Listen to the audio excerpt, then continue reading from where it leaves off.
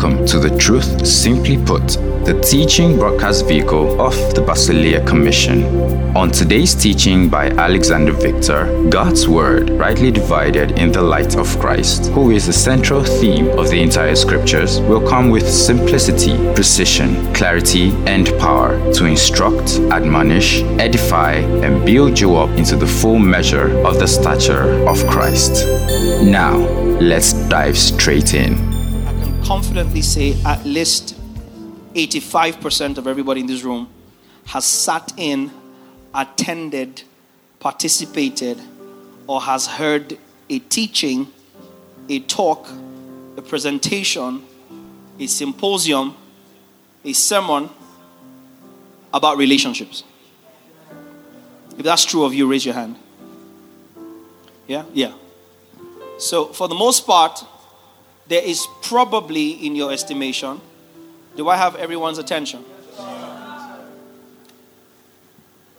There is probably, in your estimation, nothing new to this relationship game that you might want to learn. Yeah? Nothing. In your estimation. Or we can open up our hearts tonight and just let the light of His Word shine upon us. So I don't know about you, but I'm tired of church as usual. Yeah. Tired of religion. I'm tired of stereotypes. Tired of cliches. Tired of doing stuff the way everybody does stuff. Without questioning why we're doing stuff that way. Or not questioning why we should be doing stuff that way. Does that make sense? Does that make sense? I was at a wedding recently as a pastor. And I was the one supposed to join the wedding. And I told them, as far as scripture is concerned, marriage is a family affair. And everybody was shocked. I see, now I have your attention. Some of you are looking at the candles. Oh, the candle is nice. Will it melt the water? Will it not melt the water? This small chops, when are they going to let us taste it? Are they counting the sweet? As soon as I said that, I got your attention. So I have your attention now, right? I said marriage is a family affair. The moment family obligations are met, in whatever shape or form the family stipulates them, according to whatever culture or tradition that governs the people that family is from, including that of the kingdom. In other words, a father has and should have the right to give out his daughter anyhow he so pleases. But for the traditions and cultures of where we're from that are still stronger than the tradition and culture of where we are from. Are you here tonight? Mm-hmm. Because the tradition and culture of where we are from is greater, thicker, and more binding than the tradition and culture of where you all are from. So we have a BBO people in the room, and even a BBO from different hamlets, different Ikorts, right? Ikore here, Ikore there, Ikore everywhere, right? And then we have ethics, we have efforts, we have, quas, yes. We have, there you go, I can't even pronounce that one. Sounds like something that fell and broke.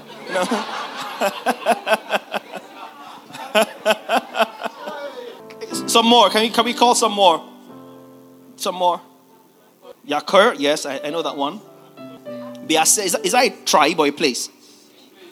Okay, so what tribe do they speak? What language do they speak? What dialect do they speak in Biase? I'm sure there's more than one. Yeah, Cross River has like 200 or something. Yeah, more than 200, right? Different languages, very, very multilingual. And with the different dialects come different cultures and different traditions. Our people say. Yeah, our people have a way of doing things. But as believers, and I really hope I have everyone's attention tonight, at the point we get born again, at the point we come into the kingdom, if we truly come into the kingdom, and this is where the church has missed it over the years. Now, it sounds very controversial. It sounds very provocative. It sounds like a stark departure from the norm. But we're considering relationships in the light of Christ, right? If you're in this house or follow us online, you know that our central message is Christ. Because the centrality of the gospel is Christ. And we are not a people that do Christ alongside everything else. We are people that do everything from the standpoint of Christ. There's a difference. There's people that can be Christians conveniently and be other things alongside. Are you following me now? Can be Christians and traditional. Can be Christians and... There's armed robbers and cult guys that recite psalms before they go to do what they go to do. You know, and even pray. And ask for God's protection when you're going to kill somebody. I know what I'm saying. So you can be Christian nominally or statistically or marginally along with everything else that you're doing. Or you can be a believer that does everything else from the standpoint of your conviction in Christ. Now the church is more of the former than the latter. So we're Christians on Sunday. We're Christians when we're dressed up. Talk to me now. We're Christians when we're praying. You can pray all night and wake the neighborhood. And in the daytime, it doesn't matter how you live your life. You're known as that brother where they pray in the night. Or you can be a believer whose life, tradition, and culture changes because you met Jesus. And it is at that point that life begins to make sense. Are you hearing me tonight? We are selling a culture. We are selling a paradigm shift. We are announcing that the systems are changing. That's what this is about. We're not trying to sell to you 25 keys at 48 principles and 19 steps to identifying your life partner. If that's what you came for, you might want to give up your seat right now. And your food. If that's you, please put your hand up. You're giving up your seat right now and your food. You're like, no, I came to be short my life partner. Now, I'm not saying you will not get insight.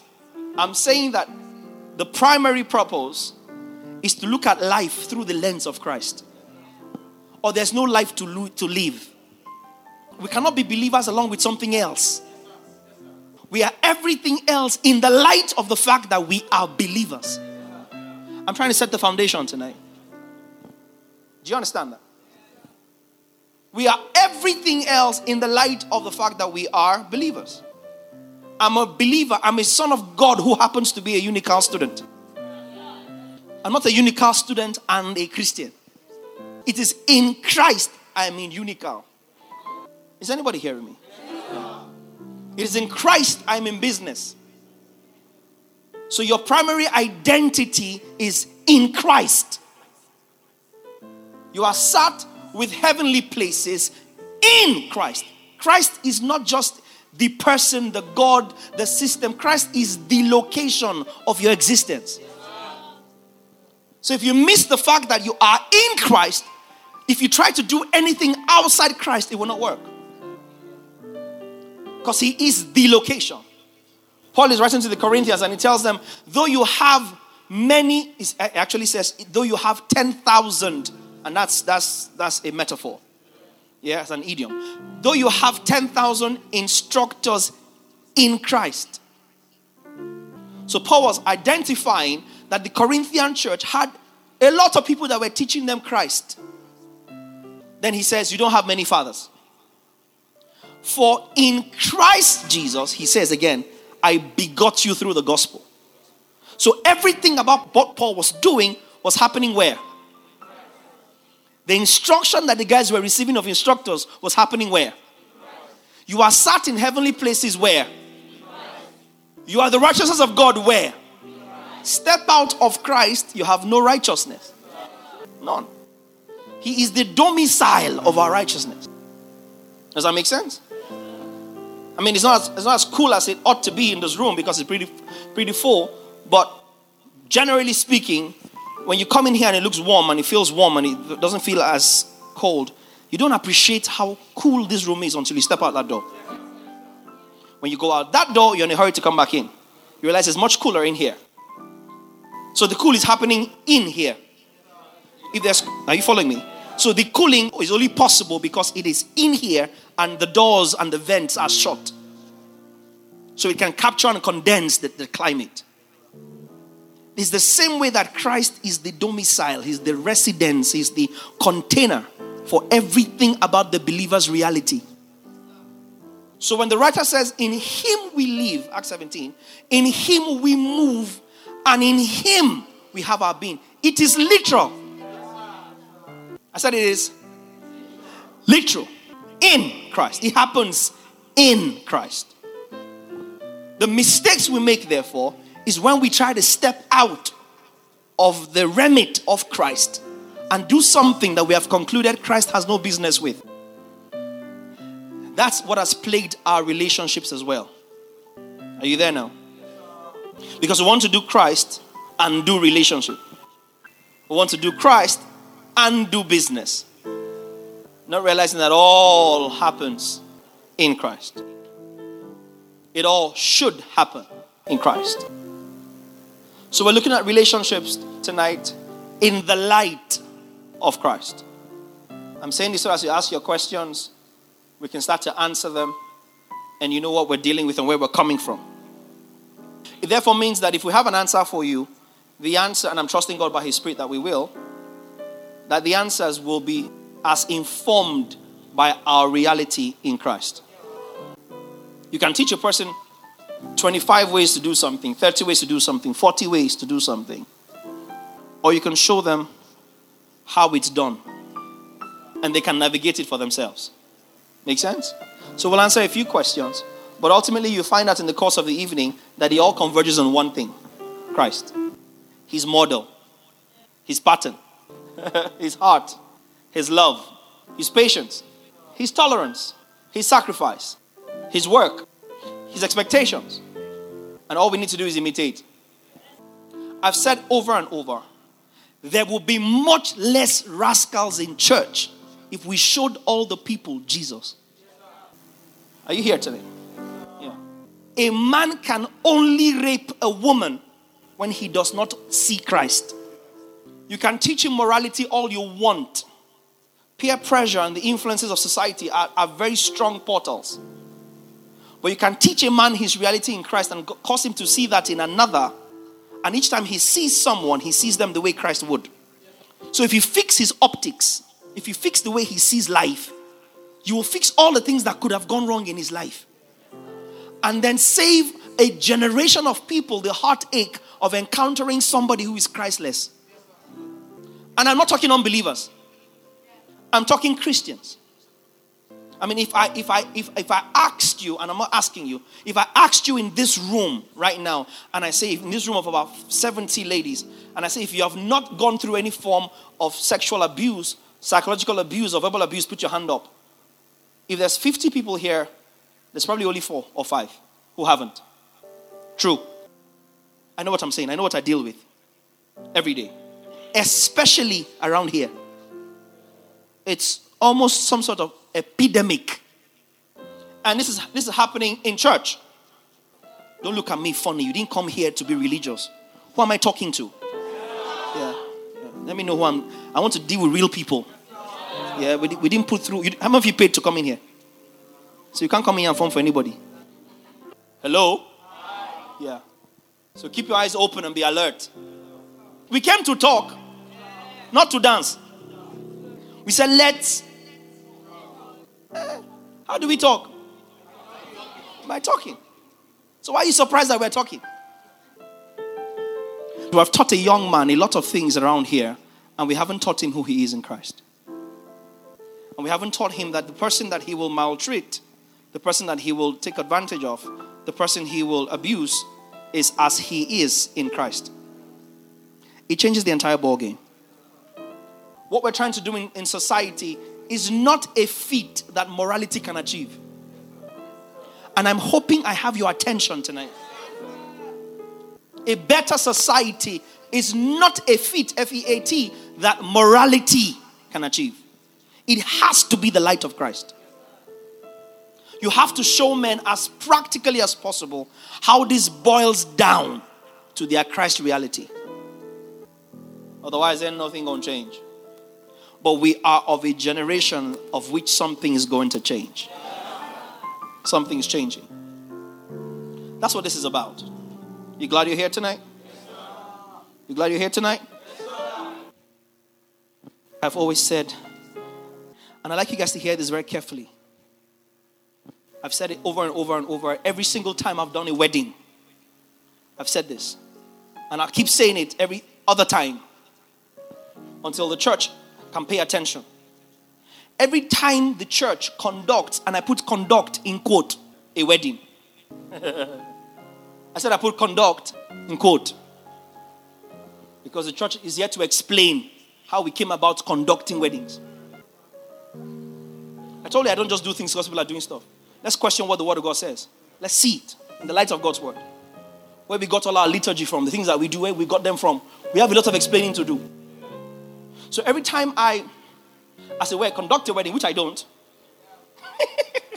Yeah. I've never joined, I've done weddings. I've never joined any couple together that have not joined themselves. No man can join you. The church ratifies what is coming together under God. Each time I've done that, conducted a wedding service, marriage blessing, marriage solemnization. That one is very proper. If you want to be very serious on your wedding card, you say the wedding solemnization.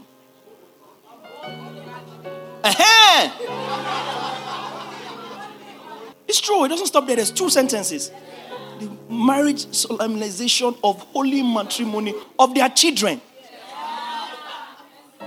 And then you wonder why the printer is charging you extra money when just to announce what you want to do is 3 sentences. Marriage solemnization of holy matrimony of their children before your name and your local government and your village. It's only your BVN we have not put in your wedding card. Now they will add your name. The name has to count for something. We can't go through all this trouble to get name for just SIM card. No, think about it. We have to add RSVP Chief Asuko name. Because after all this drama, the name has to be used for something. The name should replace your jam number or something. You go to the embassy to go to America and they ask you a question. And you're like, everything should just boil down to your name. Once you supply your name, you're gone. The devil comes to oppress you at night. He just checks, this one has name. They won't press you. They won't press you again. Because you're illegal Nigerian. Every time I've spoken at a wedding ceremony, I've said this. And I'll start with this. Every time a wedding happens among believers and Christ was not preached, the wedding failed. Did you hear what I said? Let me repeat it. Every time a marriage took place, a wedding took place, in a setting of believers, and Christ wasn't preached, even if the couple goes on to live happily ever after, the wedding ceremony failed. Now we're looking at relationships in the light of Christ, right? Why do I say that? Before you look at me and go, he has come again. He has come again. He has come again. Ephesians 5 from verse 22 starts to deal with the dynamics of a heterosexual relationship in a marriage context between a man and a woman. Just in case you didn't understand what I meant by that, I meant between a woman and a man. I meant between a male human being and a female human being, and the church say. And it starts to talk about it by talking about wives submitting to your own husbands as unto the Lord, 21, 22, 23, 24. And then in about 29, I reckon. Let's see 29. Yeah, 30. For we are members of his body, of his flesh, and of his bones. 31. For this cause, I believe. Yes, for this cause. Please give us King James. Everybody knows King James. In this verse. For this cause. You know this one, right? Shall a man leave his father and mother, don't change from this slide yet, and be joined to his wife, and the two, go on, next slide, shall become. We all know this verse. How many of you don't know this verse? You need deliverance if you don't know this verse. You know this verse, right? 31. And in every wedding ceremony, we hear this verse. Verse 32. This is a great mystery. But I, Paul, it speaks concerning Christ. If you miss this verse in Ephesians 5, keep your mouth shut. It starts in 22, dealing with wives. Love your own, submit your husbands as unto the Lord. Next verse, let's run through it quickly. For the husband is the head of the wife, even as Christ is the head of the church, right? Women, that means if your husband wants something, give him something. That's what we preach in weddings. If your husband wants to do, let him do. Because your body is not yours, but it's his, which is true. 1 Corinthians 7. Yeah, his body is not his, but it's yours. That's correct.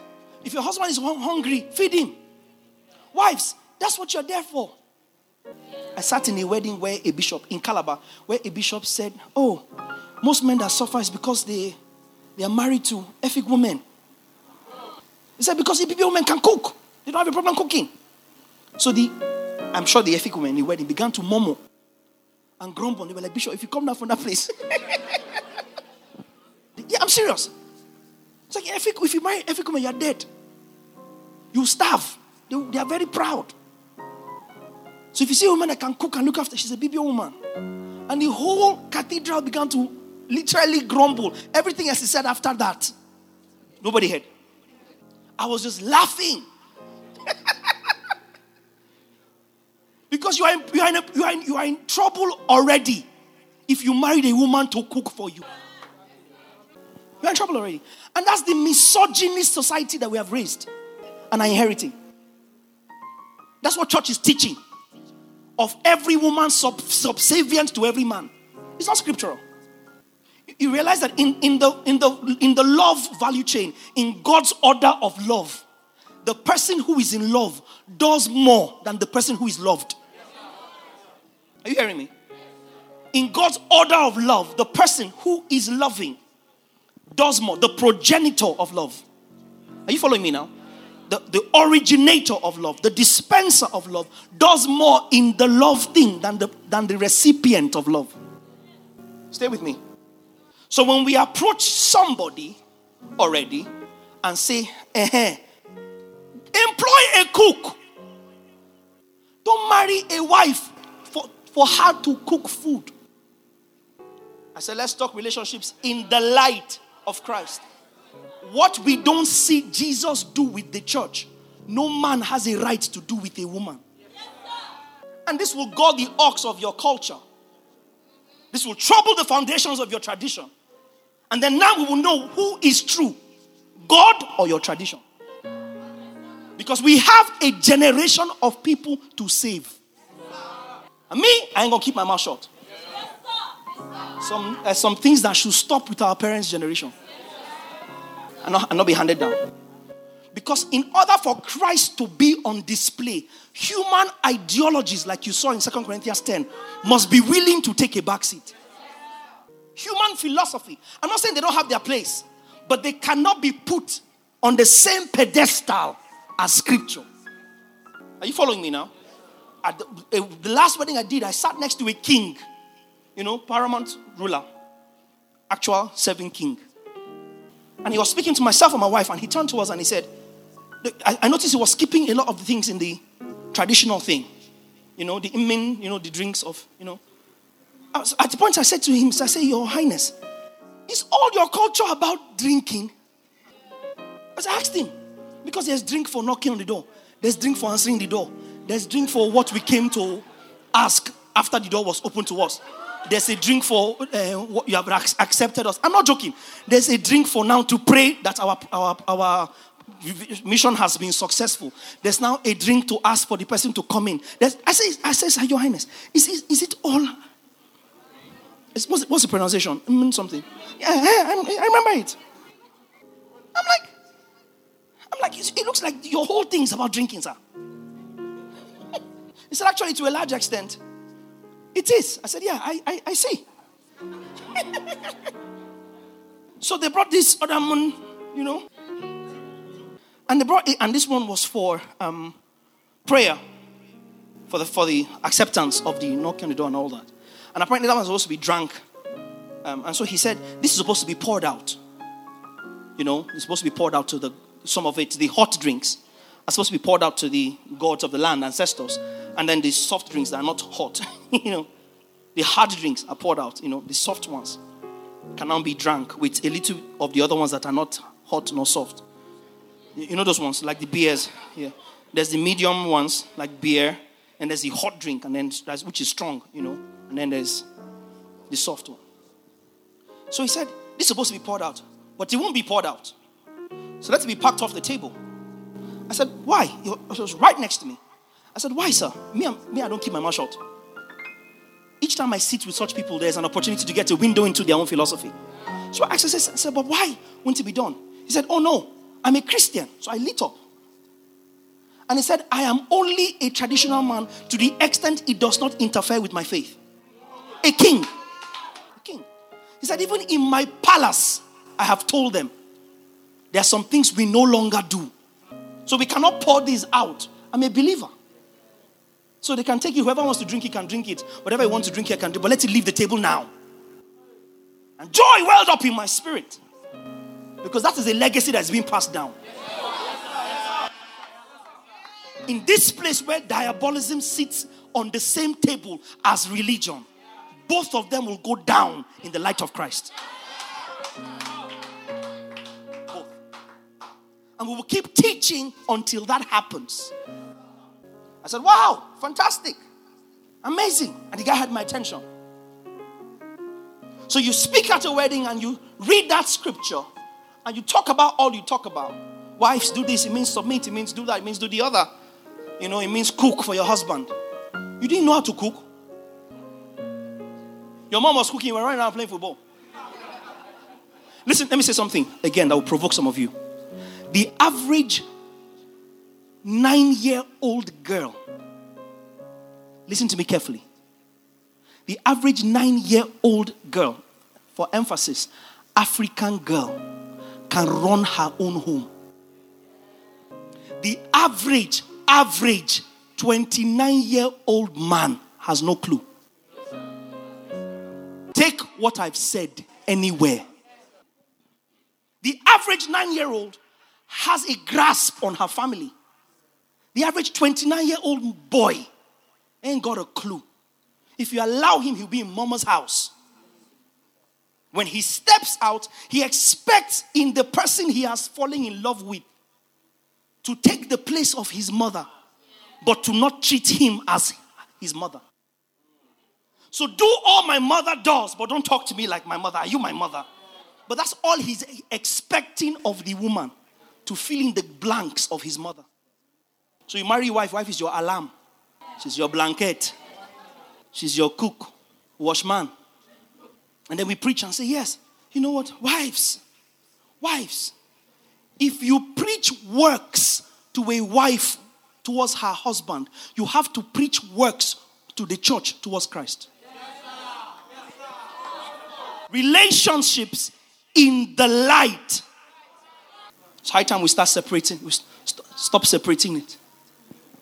It's high time we address this hydra-headed monster at the root. And let the generation of God chasers come up as sons of God and know their place. Sons and daughters of God. Men and women. If it's good for the goose, it's good for the gander. You can't preach works to a wife and not preach works to the church. Think about it carefully. Thank God there's pastors in the room and there's elders in the room. Think carefully. You think that Paul took time to write Ephesian letter because what was in his mind was how a woman should cook for the husband. Let's question this thing. Paul, who was a servant leader, writing to the Ephesian church and going, And the Ephesian church was one of the churches that had almost zero issues. You'd have thought, okay, maybe Corinthian church. Because the woman in Corinth, Jesus Christ. I hope there's no Corinthian woman here. Jesus. Corinthian women. Somebody is prophesying. Corinthian women are shouting, no, we also have the Spirit of God. Wait till we can prophesy. The Spirit is on everybody, not just you. Is it just you? Wait till we can. Spiritual feminism. It was therefore to this Corinthian woman that Paul wrote to Timothy, when Timothy was pastor in Corinth to tell them to shut up. Not women all over the world in all generations. If Paul was writing to the Corinthian church, we can infer that. But there's no way that we can submit. On the balance of probabilities, that Paul was sitting down and writing to the church, and what was on his mind is how many clothes a woman can wash for her husband. And you're already in deep cow dung if you're not married and you're already being used as a slave. Oh, yeah, she has to prove she's wife material. No, listen to me. Shh, watch this. Shh. Nobody ever wears material. They wear cloth. We don't wear it until it has gone from material to dress. And the tailor must be good, sir. So what makes you, female son of God, believe the conditioning that they must test ride you as wife material? No, it's not. There's some things that only a wife does, not wife material. Material is not yet wife. So if you are interested in the material, you bought it, you should know the integrity of what you bought. Now start to tailor it. That's what Jesus did. That's what Jesus did. Jesus saw the church in its material state. Fell in love with wife material. And set in motion a purification process. To present that material to him as a wife. And all our families are doing is preparing a girl for her husband's house. Is that what she was born for? What are you going to do when you get to your husband's house? And so all a girl grows up being conditioned is that her duty is to serve a man. Look at it in the church. The church in its average state is conditioned to believe that what she gets from God is based on her performance. You want? Pray. You want? Give. You want? Sow. You want? Be. You want? Come. You want? Fast. You want? Donate. You want? Be faithful. You want? And it mirrors exactly where the church is with God. I feel like somebody's already been helped tonight. And then, man, you walk around like a peacock in heat. I'm a man. Every woman is under you. Who says who? You're a witch, sir. I say, you're what? You're a witch. Because women are not some things walking around waiting for the sharpest guy to pluck. And so once we understand who we are as sons of God, male, female, there's some nonsense in the society that will stop. If you're trying to force yourself on somebody and see the image of Christ, the conviction of the Holy Spirit will hit you. And you realize you cannot take what you have not been given. And vice versa. Because it has to be a mirror of Christ. So every time we preach that message, Ephesians 5, and we go, and then we go, husbands, love your wives, provide for her. Look after her, speak nice of her. Even as Christ also loved the church, watch this carefully, and gave himself for the church, that he might sanctify and cleanse the church, right? Who's cleansing the church? The husband that fell in love. That he might cleanse it with the washing of the water by the word. Go on. That he might present it to himself. He might present his product to himself. So there is no wife waiting to be married. There's precious damsels full of the Holy Ghost that a man must take in Christ and build to his image. Or keep quiet when men are talking. These waters are not for boys to navigate. They can be grown-up men who are boys. Do you know how old I am? So what? Who told you it was age? I mean, age has its place, but our age is not maturity. Age is not maturity. And he might present unto himself a bride without spot or wrinkle. Look at this. A glorious church, not having any spot or wrinkle. So if your wife, at the time you married her, has a spot or wrinkle, it's your fault. It meant you as a husband was not ready for a wife. If your wife had flaws and has flaws.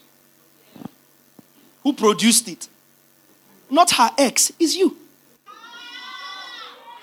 You still love me? You straighten the mess. You fix the mess. If you can't fix the mess, you don't love enough. Keep moving. Did you hear what I said?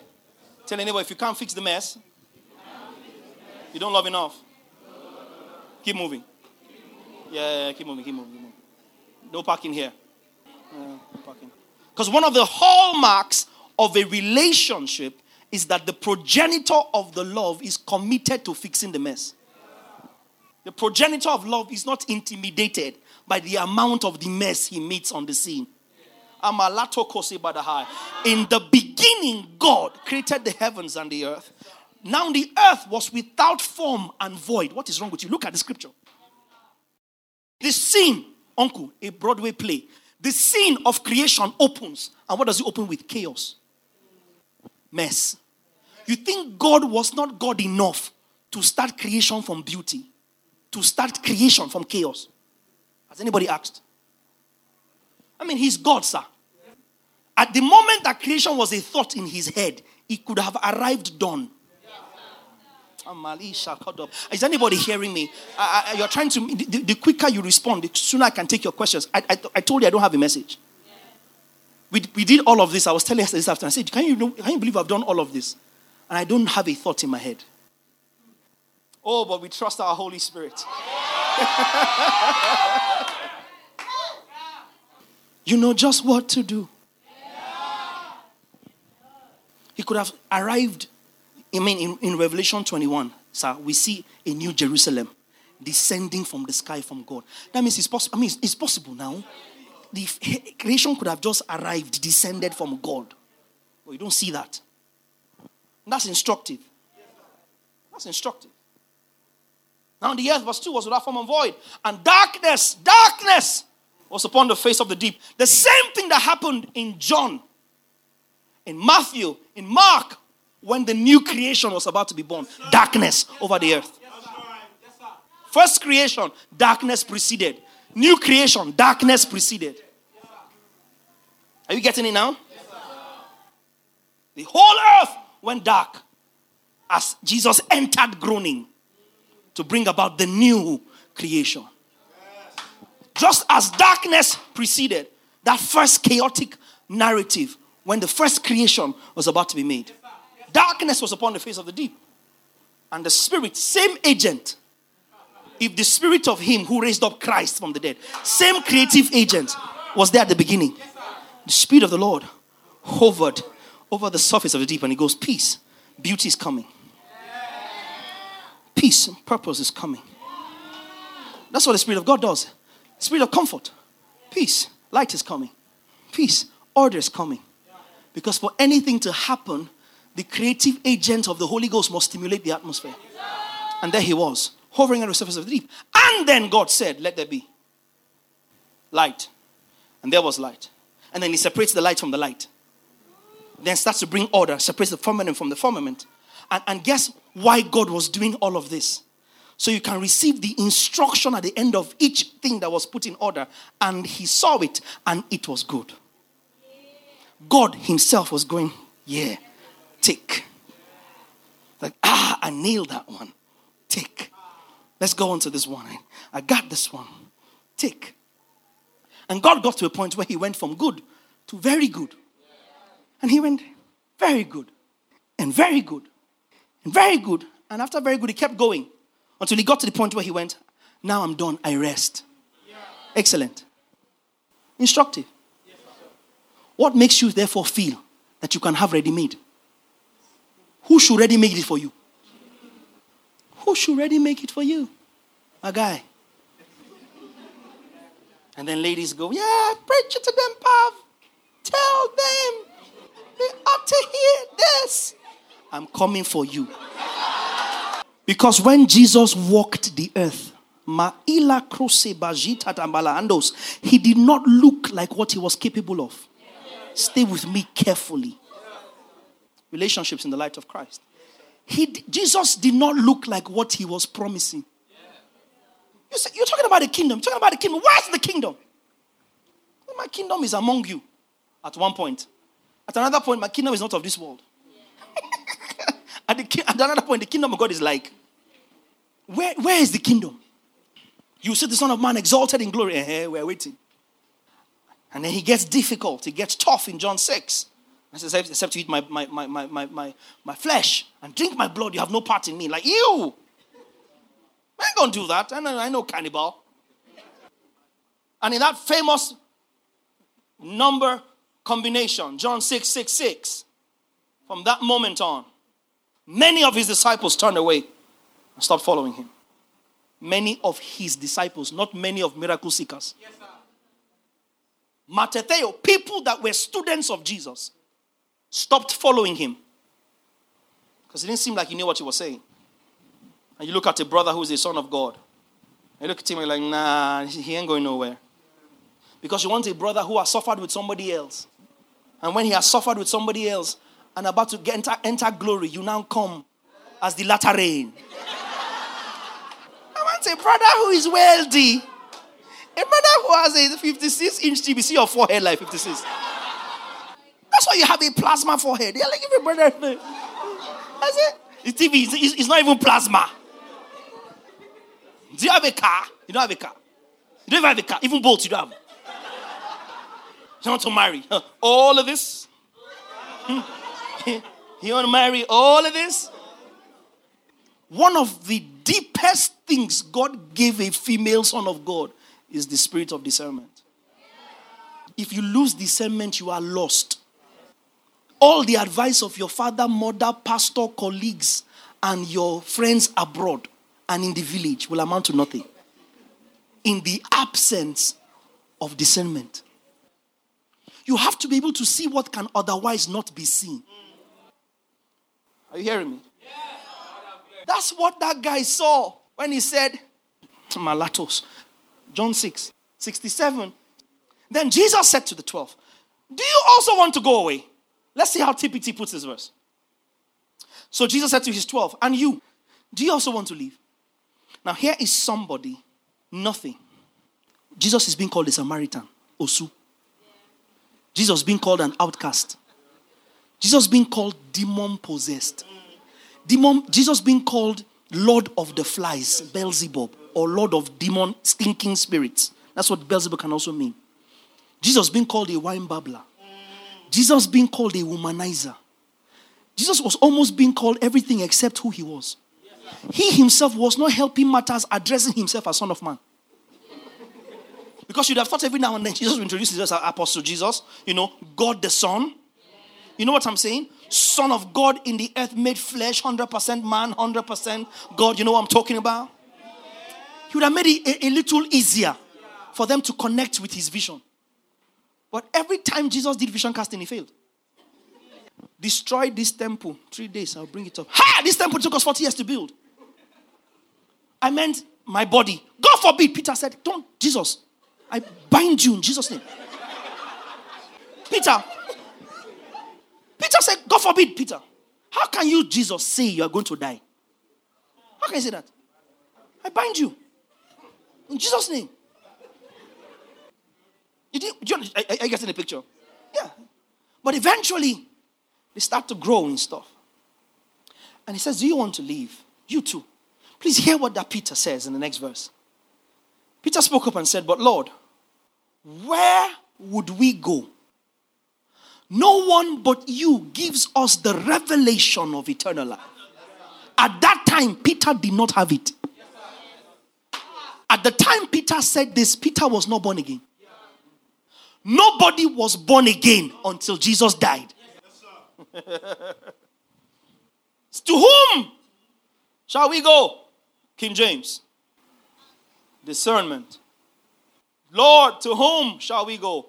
Thou hast the words. Peter didn't even at that point say, thou hast eternal life. But I perceive if we stay with you, what you're saying will lead us into eternal life. And sometimes you need to look at that diamond in the rough and be able to discern. Like you look like you know where you're going. Nothing frustrates a woman like a good choice she got wrong. They're quiet now. That's the truth. This guy, when he had nothing, I knew him. This guy chased me. Who knows what I'm talking about? This guy chased me. See him now. See me now. You need discernment more than you need good looks. You need to see where a person is and see where he's going in light of where he is. That's how we have come as far as we've come with him. Hello? We're with Jesus because he doesn't come across as though he could lie. He says, I am the way, I am the truth, I am the life. He said, I am. In John 17:17 says, sanctify. That was John 14:6. John 17:17 says, sanctify them by thy word. Thy word is truth. And he is the word. So he's true. We believe that we shall have immortality because he said it. And we have discerned by his spirit that he's worth believing. That's the same principle.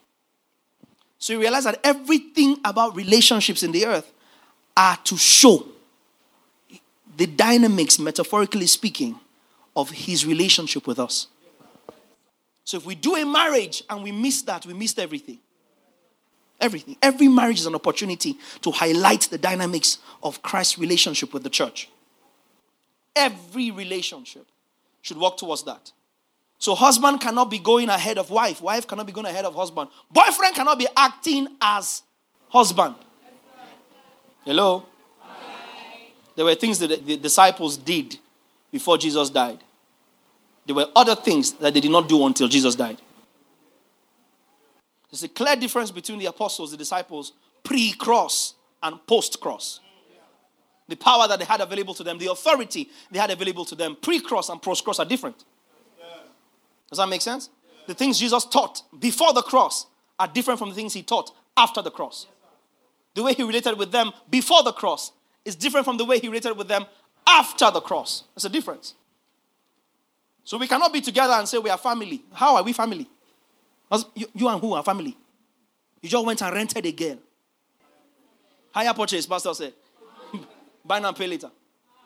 I say we are family. You and who are family? As a union, who unionized you? And then guys get possessive. My woman. You have woman.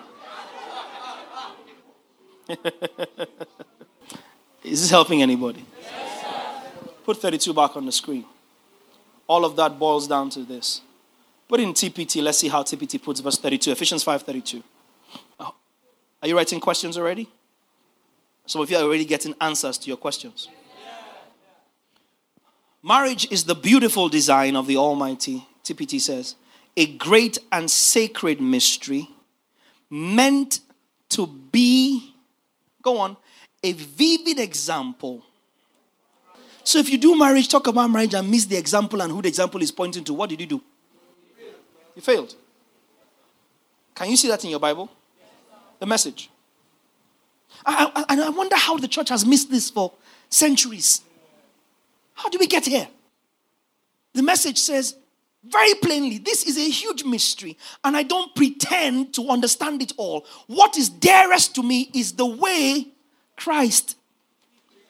So what was on Paul's mind when he was talking about husband and wife? How Christ treats the church. And how the church responds to the Christ treatment. Husband go and do the same, wife go and do the same. So every opportunity you get to practice a heterosexual relationship with any form of intimacy is a God-given opportunity to showcase the example of Christ and the church in the earth. Now imagine if every male and female understood this. That you will not take your hand and ever hit a woman. You won't find the ability to conceive the thought in your head. Because if you do that, and then you go as lame as going, but she provoked me, pastor, she provoked me. You're a weak man. You're a very weak man. And I'm saying to some of you young men here that that's the only example you have. It was wrong, sir. Yes. It was wrong. I'm sorry for what you went through, but it's a better example than your father. Yes. I'm sorry for what you went through, but it's a better example than your guardian. It's a better example than your neighbor. His name is Jesus, and his grace is why you're still here. And because he's the pattern son, the one we imitate, what we don't see him do, we don't do. And don't tell me, oh, she should, but pastor, tell her, she should not provoke me. You too don't provoke Jesus. Because every day, all the church is doing is provoking Jesus. And his grace is speaking over you. For where sin abounds, grace abounds much more. Oh, but me, I don't sin. Shut up! You sin differently. Don't provoke me. How many times have you provoked Jesus? How many times? The metaphor of Christ and the church, God and that bridal metaphor, I've taught our guys here in our discipleship and stewardship training program, is come from the Old Testament. He told them in Jeremiah 3, I am married to you already. He told them in Isaiah 64, I will marry your land. He tells Hosea, go and marry a prostitute, and then I will show you what Israel is doing to me. Metaphorically speaks about it, or allegorically rather, in Songs of Solomon. It's always been there. He's always wanted that example to guide our sonship with him. So what he doesn't do, we can't do. Because he's the pattern. Unless you tell us to not provoke me, don't provoke Jesus. But every time, see, I go and read Isaiah 1, where he's especially in the message, where he says, I'm tired of your events. Conference. Seminar for this, seminar for that. You have wearied me with your sacrifices. In the message, it's actually scary. In the message, it sounds like somebody today wrote it. Tired of all the stuff you're doing. All the lies we're doing in church. And God is merciful to us. In fact, most times, the ability, the temerity we have to open our mouth and say, but it is working, is because God is merciful. Yes, do you understand what I'm saying? It's because God is merciful. I feel sorry, it's actually very funny when I see people attack the gospel of grace. And I tell people, I said, I'm not offended when people attack the gospel of grace. Because the fact that they attack it and stay alive is proof that the gospel of grace is true. Because if not for the grace you are fighting, as you are conceiving it in your head, you want to do works. Because he judges the thoughts and intents of the heart. So you can fight grace and sleep and wake up because of grace. Do you understand what I'm saying? It's grace or else. And we do all that stuff and he's merciful to us. And every day we have a high priest. 1 John 2 and 2. Every day. 1 John 2 and 2. My little children, these things are right to you that you may not sin. That you may not. But we know you still sin. It's not you like this. And if anyone sins, we have an advocate with the Father. Jesus Christ the righteous. The righteous. There's one person who is righteous. One. As far as God is concerned, only one person is righteous. If you will be righteous, you will be righteous inside Christ Jesus. That we may become the righteousness of God.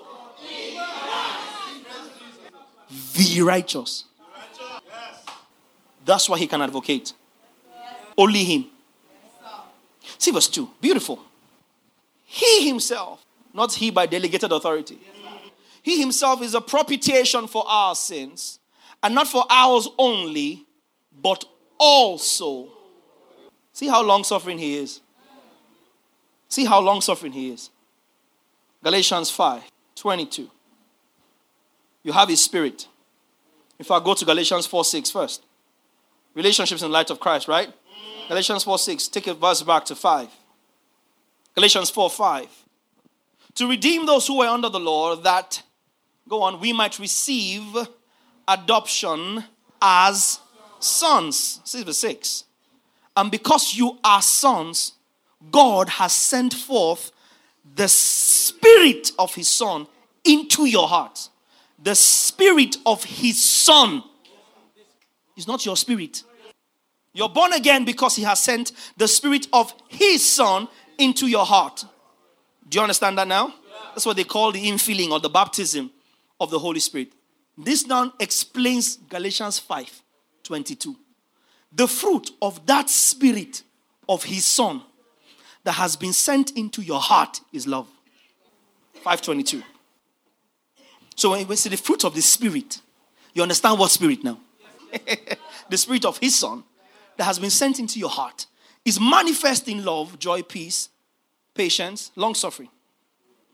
You can have long suffering because the Son had long suffering, and because the Spirit of this Son has been sent into your heart. So you cannot be found without long suffering. Love suffers long. Love will say, I'm not doing anymore. I'm done. And misses the object of its love. And yearns for it. Hurts about it. And yearns for it. It's very stupid. Love is very stupid. Love doesn't make sense. If your love makes sense, you are not ready yet. That's why it has never been said that, oh, I saw that lady. And I said, oh, Pastor Mrs. I looked at her and she was so gorgeous. She's delectable, elegant, regal, And I'm enthralled by her. I'm beguiled by her beauty. And as I look at her, I can't get a grip on myself. And I stood in love. It always ends in I fell in love. Because you don't stand in love. You don't even sit. It is not love until you fall. Say falling. See how senseless it is. For God so loved the world that he gave his only begotten Son for sinners. Only Son. For enemies of God. What happened? God fell. God fell in love, and pride and reasoning and logic and sense lost meaning. And he is the pattern. So you understand now what Solomon meant when he wrote, don't trouble love until she be ready. Don't awaken love. Because the language of the kingdom is love. The expression of God's Spirit is love. Is it helping anybody? So fix up. Look at the pattern and fix up. That's why I've spent time showing you the pattern from Scripture. I haven't even spent time on. Just showing you a little bit of the pattern so that you can understand. And so you see that while we'll answer some questions, the idea about tonight is that as we show you the principle, you can take your questions and line them up in the light of the principle. All the answers will come. Look at Christ and the church. You have your answer. Do you understand what I'm saying? We don't have time to be gathering people every week trying to tell you how your relationship is going to go. We have a gospel to preach. But once we show you the principle, and you, husband, look at the pattern example as a man from Jesus. And you, wife, look at the pattern example as a wife from the church. The whole submission thing and why women struggle is the same way the church is struggling. Jesus is Lord, but I know you are the head, but me too, don't I have an opinion? That's why we have multiple denominations. Denominations showed up in church from opinions. Are for people that are not okay and comfortable to stay submitted to their husband. Opinions. Presbyterian, Episcopalian, Methodist, Anglican, Catholic, Pentecostal, Evangelical, Charismatic, and the like. Free church, non-denominational, interdenominational, intra-denominational. Just because the word is not sufficient. I know the Bible says here yet, but does it not also say there? I avoid such people because scripture cannot contradict scripture. So if you want to learn scripture properly, you cannot come at scripture with another scripture. I don't have time for you. By the time you come and say, you saw that the scripture says this. You then say, yeah, when we show you something. No, but so that anyone that is more convenient to us, we don't hold it there and camp it there. And that's where all this confusion has come from. And when the first thing that they ask you, when you say, I'm a Christian, I'm a believer, the first thing they ask you is, where do you worship? Same thing the Samaritan woman was arguing in John 4. That the cross took care of. And we are still dragging it. Look at Christ and the church. Pattern yourself after them. Simple. No argument. But I want to do my own like this. No, you will find yourself when you have lost yourself. Are you getting the principle? So take that and then it becomes the litmus test for every relationship. A guy is coming, you look at him, look at Jesus. The guy can line up. He can't line up, you show the guy. You can only pretend for so long. Pretending is very expensive. Do you understand? In these austerity times, you cannot fund pretense for long. You will run out of capital. And when you run out of capital, your reserve. Yeah. It's very expensive to pretend. It's cheaper to be yourself. So somebody comes and they go, yes, in Jesus' name, yes, praise God. How are you? We bless God. Give it time. Give it time. Give it time. Give it time. How are you? God is good. Give it time. Give it time. After a while, something will come. Sponsored by a process whose agenda is to reveal your real self. No, say, but you say God. Say, my friend, stop that in there. I thought you said we should pray in all things. What happened was, so you run it parallel with the pattern. Listen to me. In any relationship, this is the best gift you can be given. The gift of a pattern that will never change. I'm not here to show you how I got married. That's nonsense. Haven't you heard that in seminars? My wife and I have been here for 23 years. Who do I help? I met my wife and we dated for 3 months and we got married. So what? Yours can be 14 years. At what point something is wrong with you? Because if your tailor has your material for 14 years, something is wrong with both you, the tailor, and the material. We're waiting on the Lord. Liar! The Lord is waiting on you.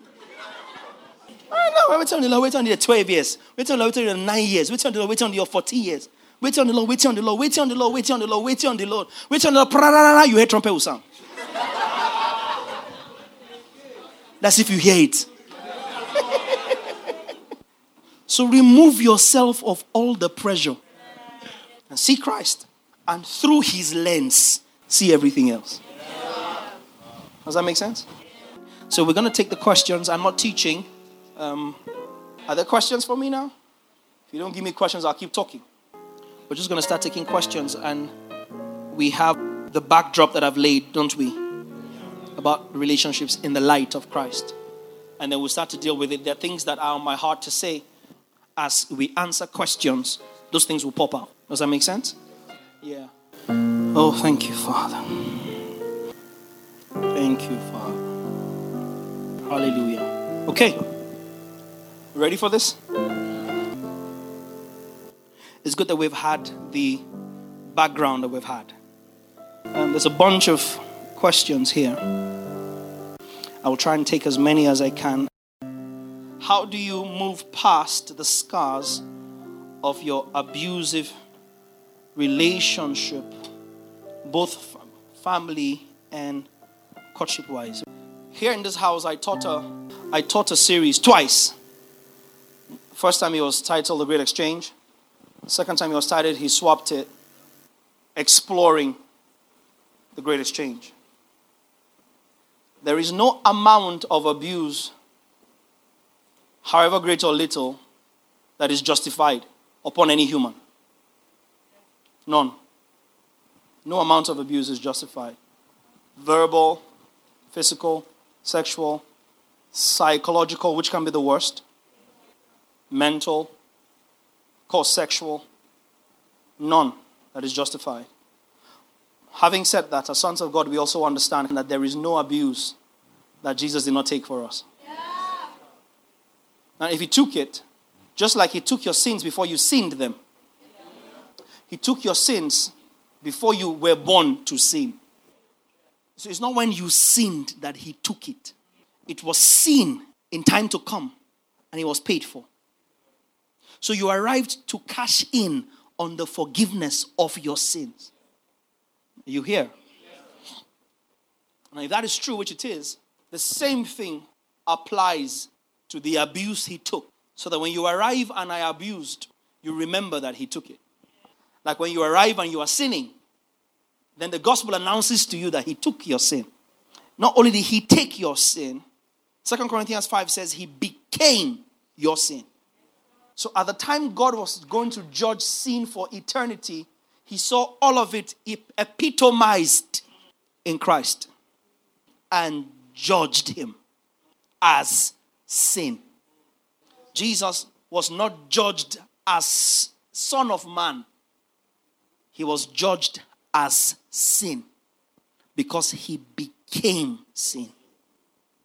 And the only thing that is done to sin is to judge it. The soul that sinneth shall die. It is true. Ezekiel 18:20. Jesus took all the sin and died. And I died with him. So yes, the price for sin is paid in full. Now we all believe that that's one of the hallmarks of our salvation. That's also what governs how we respond to abuse. Jesus took it. Now it happened to me all the same. Like he took my sin and I fell into a mess. But his forgiveness speaks because his forgiveness spoke ahead of my mess. So when I fall into abuse, his healing speaks ahead of my abuse. And all you need to do is remind yourself that you're a new creation in Christ. And you're new every day. Are you hearing me? You're new. You never become old in Christ. You're new. As long as you went from that glory to this glory, you're new. And his mercies are new every morning. You are not your abuse. Now you start to speak to yourself and remind yourself not just who you are not, but who you are. For he made him who knew no sin to become sin, that I might be the righteousness of God in Christ. He was bruised for my infirmities. The chastisement for my peace was upon him. By his stripes, I was healed. So I'm whole. He's our peace, Galatians said. Who has broken the middle wall? Peace, Irene. A state of completeness where nothing is missing and nothing is broken and all is at rest. That's peace. Not the absence of a storm, but the presence of your spiritual reality in the midst of a storm. Irene. That's the word for peace in the Greek. And he's become my peace. He's become my stability, my anchor in difficult times. And so the enemy will come and remind you. Remember what they did to you. Remember when that happened to you. Sometimes you even see the person that afflicted you. And the messages like, who told you forgiveness is unconditional? Will pop up in your heart. Messages like, purpose in your pain, in all things God, will pop up in your heart. Help! I'm losing my mind.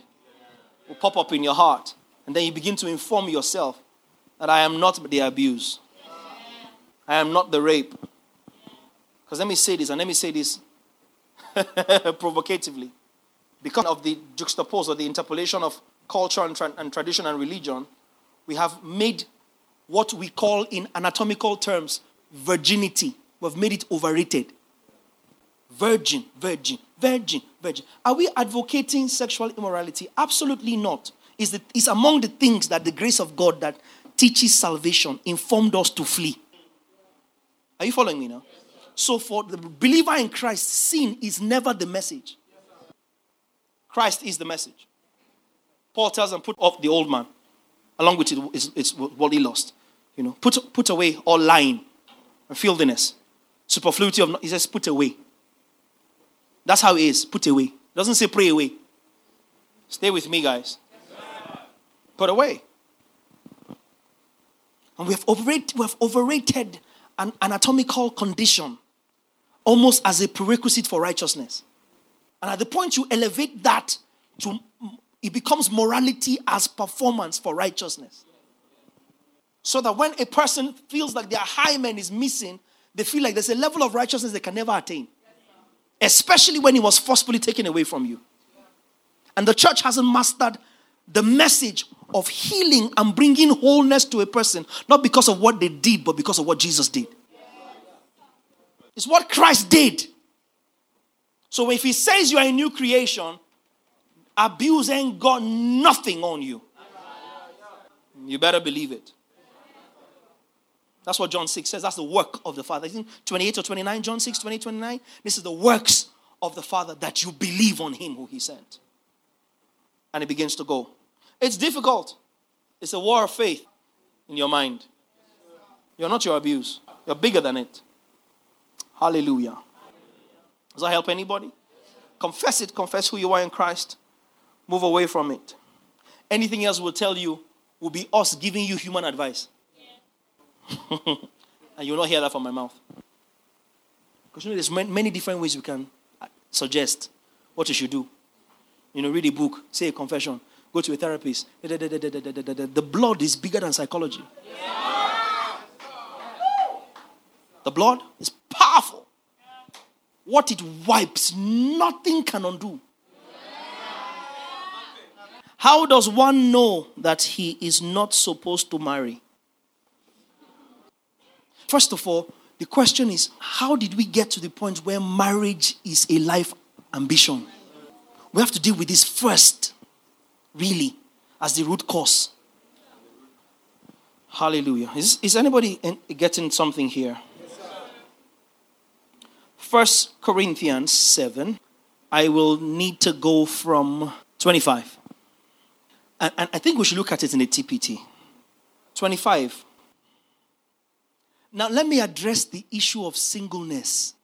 I must confess, I have no command to give you that comes directly from the Lord, but let me share my thoughts on the matter as coming from one who has experienced the mercy of the Lord. Paul says, I do not speak as the Lord in King James, but as one who has the Spirit of the Lord.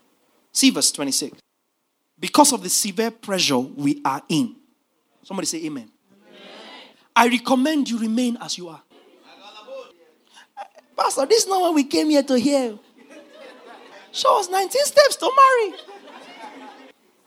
Message.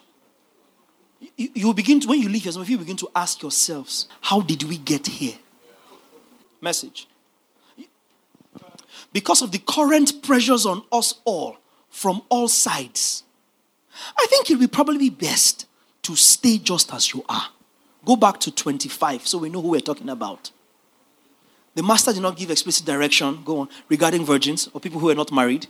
But as one much experienced in the mercy of the master and loyal to him all the way, you can trust my counsel. Don't marry. NLT 26.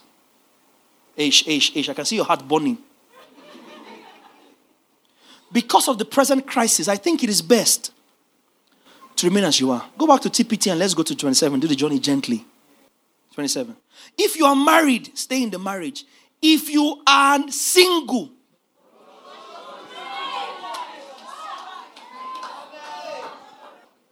is this your Bible? Is this your Bible? Okay, King James. You only trust King Jimmy. Give them. 27. Art thou bound unto a wife? Seek not to be loosed. Art thou loosed from a wife? Seek not a wife. So by the time we start doing church programs, the agenda which is for God to give you a life partner, a familiar spirit has influenced it. There's no such place in the scripture. Show me one place that justifies you making a prayer point out of marriage, out of life partner. It is the pressure under us to marry that makes singleness a liability. When in scripture, it was actually an asset to be celebrated. But in our society, it's a curse. Your biological clock is ticking. Off it! Why do we marry? Simple. Because we are at liberty to. Not because we have to. Yes, verse 28. If you do get married, you haven't sinned. It's just that I would want to spare you the problems you face with the extra challenges of being married. See how King James puts it. You trust King James, Abby? Mm-hmm. King James. But and if thou marry, thou hast not sinned. And if a virgin marry, she hath not sinned.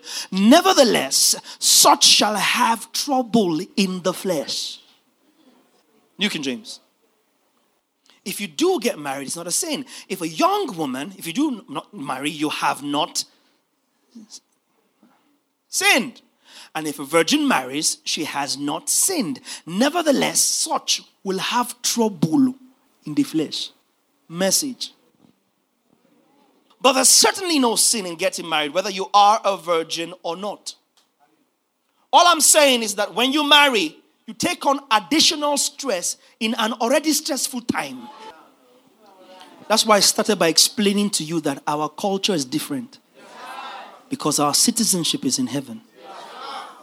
So that you that are here, as you form godly marital alliances and give birth to children, your obligation, if you live the next 20 years, is to hand the gospel to your children.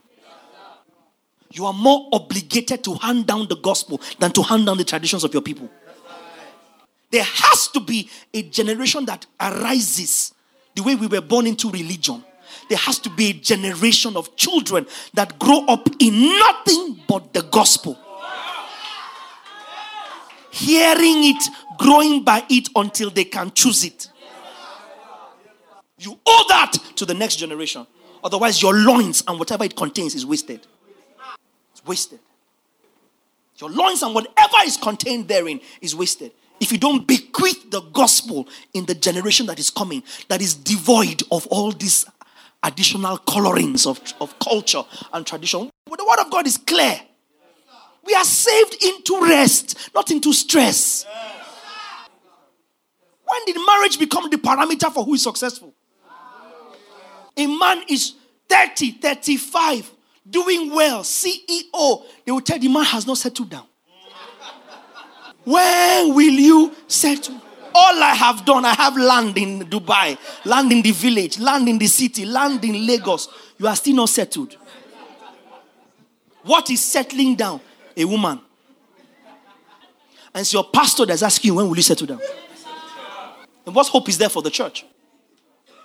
Oh, your sister, all your mates are married. They are finished giving birth to children. The Bible says multiplying. Now only you. Because our replenishment in the earth now is sons coming into glory. Not procreation in the biological sense. That comes natural to human living. God didn't tell you to replenish and the earth in the sense of go and have children. So God wants to use you and get population. You think that was what was on God's mind when it says multiply? It says produce your own kind. Our kind now is the kingdom. What we are producing now, go into the world and make disciples. Our procreation now, our multiplication is sons into the kingdom. And physical children as a byproduct. God doesn't need you to make people plenty when we are even trying to reduce the people.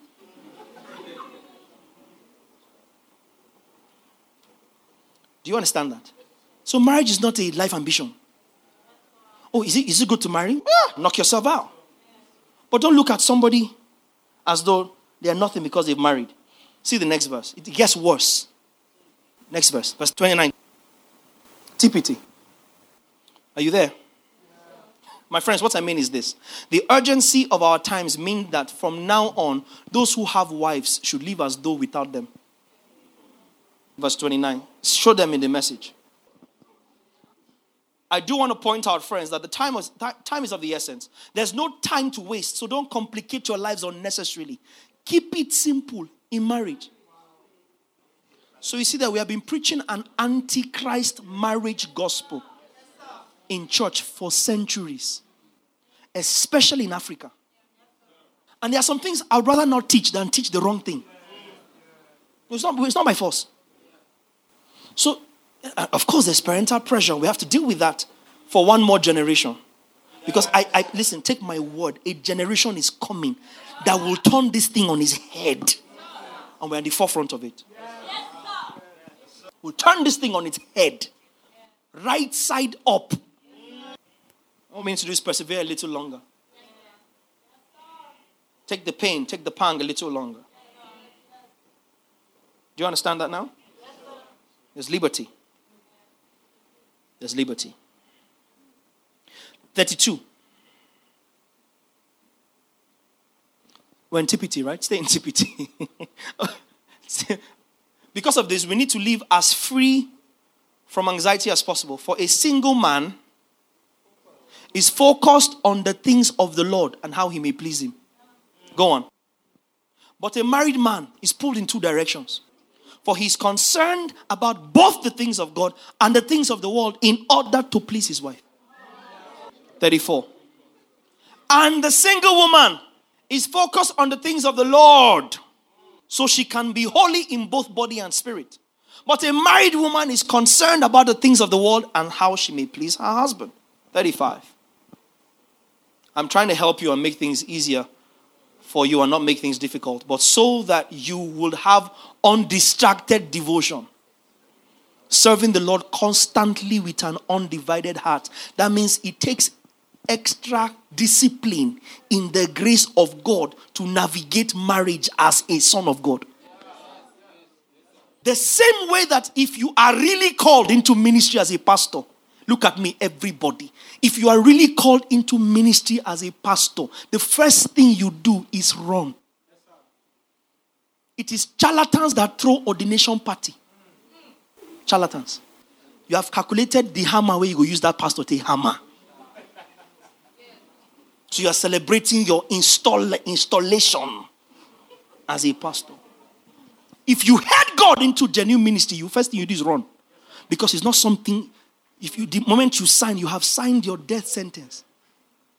I have pastors here. You will run. You have faith, though. You love Jesus. You love God. You are convinced it's God. That's why you're running.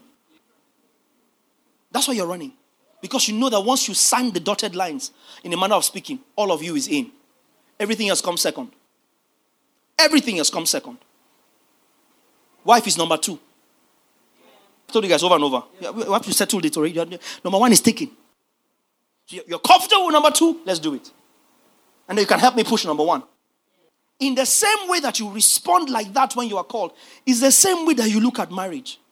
Because of the responsibility of becoming Christ to that woman. You will not let anything force you into it. Peer pressure is too cheap to sustain your marriage. I want to carry my grandchild. Born a grandchild. Because most times parents are pushing you to born so they can have grandchild that you look after. Because once Omugo is done, Mama is gone. Then your eyes are clear. Because when you take your child to school and they ask for school fee, you say, no, it's not my child, this is my mother's grandchild. I'm not a mother. Oh. I'm not a mother. It's just that my mother has a grandchild through me. Then you will cure yourself of some pressure. I want to carry my grandchild. Make a grandchild. Can't you see how clear scripture is? At the moment we said that somebody who is single is focused on the Lord, and some of you, you start to grumble. Because you still want to negotiate with the word. And you are the reason why the church is still as messed up as it is. Because the word of God is for application. It's not for negotiation. We must free ourselves from this pressure. The church is obligated to free its sons and daughters from the pressure, the earthly induced pressure of marriage, and not just marriage, but marriage as a parameter for measuring success in the earth. What determines your readiness to date and get married? You have seen it there. You're signing your death sentence. It's not a territory that boys navigate. It's not. Let me answer the other question about what is dating. Can I be very clear? There's no such thing in the kingdom as dating. Don't touch a woman you are not ready to marry. Let all these secular influences in the kingdom stop. I owe it to the people I'm responsible for. Now, all of you don't have to take it, and it's fine.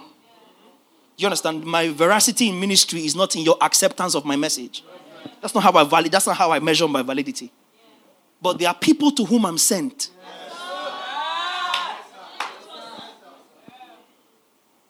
What is that? Dating. Courting. Seeing each other. Are we not seeing? Say, but we are seeing. I say, I don't understand. Were you blind before? We are seeing. I say, hey, what were you doing before? We are together. Were you apart before? Whenever people come to me, whenever couples or intending couples come to me for advice or counsel, I take particular delight in making them say what they don't want to say. I love it. Because you know how you come and sit down, you think a pastor is stupid. Emma, do you know what I'm talking about? You sit down, you come to my face, sit down, you think I don't have sense. You think it's you that is smart. That you can collect what you want without saying it the way it is. Until you meet Pav. I'll sit down in my office. I'm looking at you like this. I say, what do you mean? I can see you coming, oh. But you will say it. I'm not in a hurry. That's why the meetings always take place in my office, on my turf, on my terms. It's my gen I'm burning. It's my AC I'm burning. Do you understand what I'm saying? Yeah, you're not doing me any favor right now. You will say what you don't want to say. We are together. What does that mean? We like each other. Did you hate each other before? And then I'll ask questions like, so when anybody finishes, I'll say, okay, so what do you see in this sister? You say, yeah, she has the fear of God, she's spiritual. When you finish, and I say, okay, that's it. You say, yes. I say, so what do you see in this sister? I like the way she prays. She inspires me a lot. She challenges my faith. I say, beautiful. I say, that's it. I said, yes. I say, so now, what do you see in this? You are lying. If you tell me, Alexander Victor, that you like the way she prays, you like the way she prays, you like the way she speaks in tongues, you like the way she inspires you, you are lying. And I don't know if there's such a question here. Because if you are not attracted to what you marry, you are dead. You are in trouble. Oh, I wish I had time. I don't want to rush these things. It's not what it's about, but it's an integral element. Jesus fell in love, then cleaned her up to look like what he had in his mind. So he can look at her every time and go, woohoo, I made that one. You have to like what you see. Now, not like him in a promissory sense. I know that if this brother get money, he go fine. Am I in let's talk relationships? It looks like money will look good on you. Hey!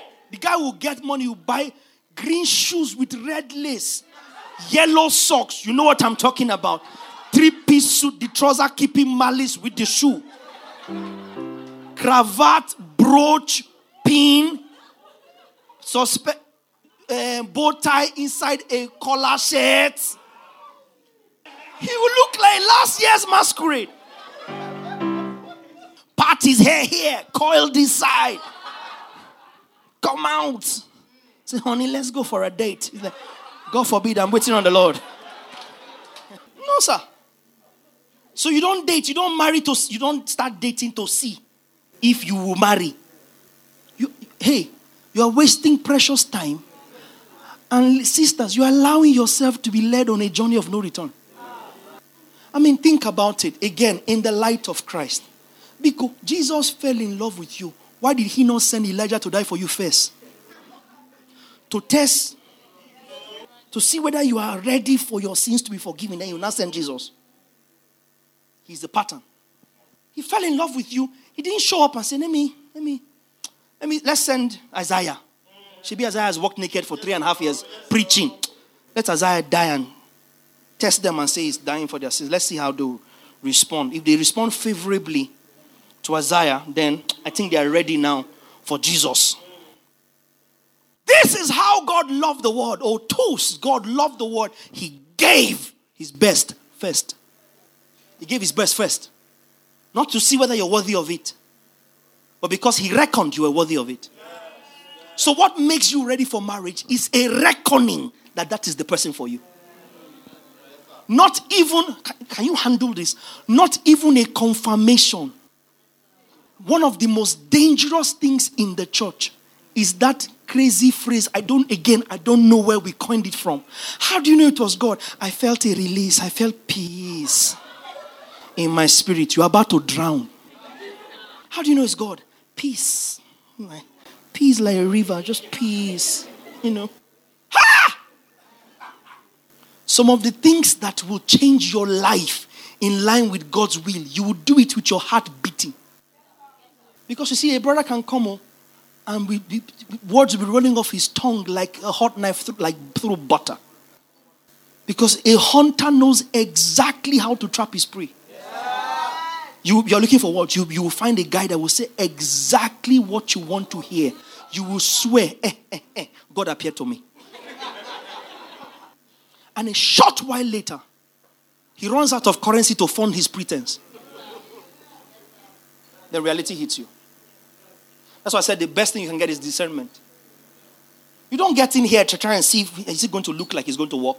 We get into it because we have determined, we reckon this is what it is. So we start to make it work. Are you following me now? Love is not a feeling. It's a decision. Start to get food ready. Amen? Look at them. All I was saying. Is this helping anybody? It's not a feeling. It's a choice that you make. Can I say this? Malagoba. There is no woman submitted that a man cannot make a wife. There is no submitted woman that is unmarriageable.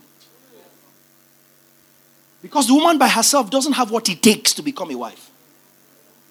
It's in the husband. So how you even start to know that this is the one you are reckoning is the one, is that the guy is prepared to take responsibility for you without even your body in the equation. Because you are in trouble if a man establishes his net worth of you from your body parts, your human anatomy. You are in trouble. Because the day that those things drop, your marriage will drop. The day they stop to wiggle, your marriage is on shaky foundation. And those of you sisters that have painted a picture in your diary of what the Lord shall give you as the man. Father, you should have 7 packs. He's going to be tall, and whenever he's tall, he's always dark. I don't know what's wrong with you sisters. Can a man not be tall and fair and handsome? For God's sake. As long as he's tall, he must be dark and handsome. Or harmsome. He must be tall, dark. Why?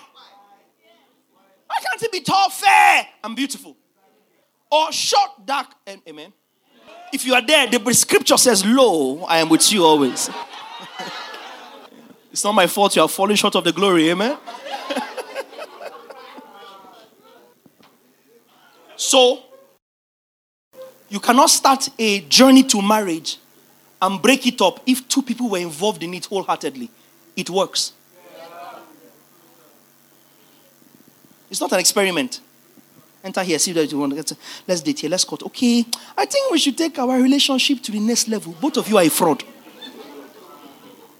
So Jesus is coming from the. Hey, Malato Tibra. John chapter 1. John lifted up his eyes in chapter 1 verse 29. And he saw Jesus. As soon as he saw Jesus, he knew what Jesus came. Behold the Lamb of God that takes away.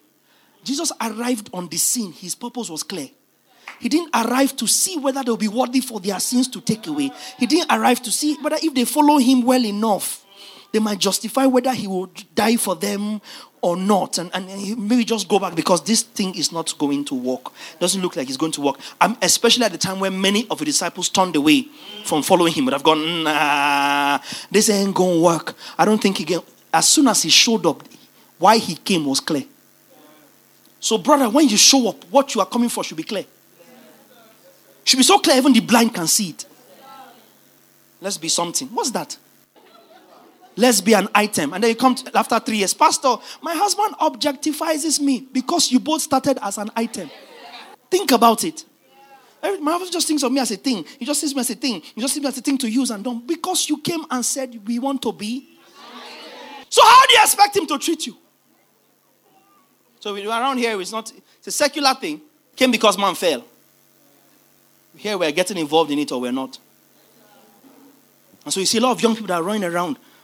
You know, I've told our young people here, Pastor, that the problem of dating is the fault of the church. The church suspects every young man that they see with a young lady.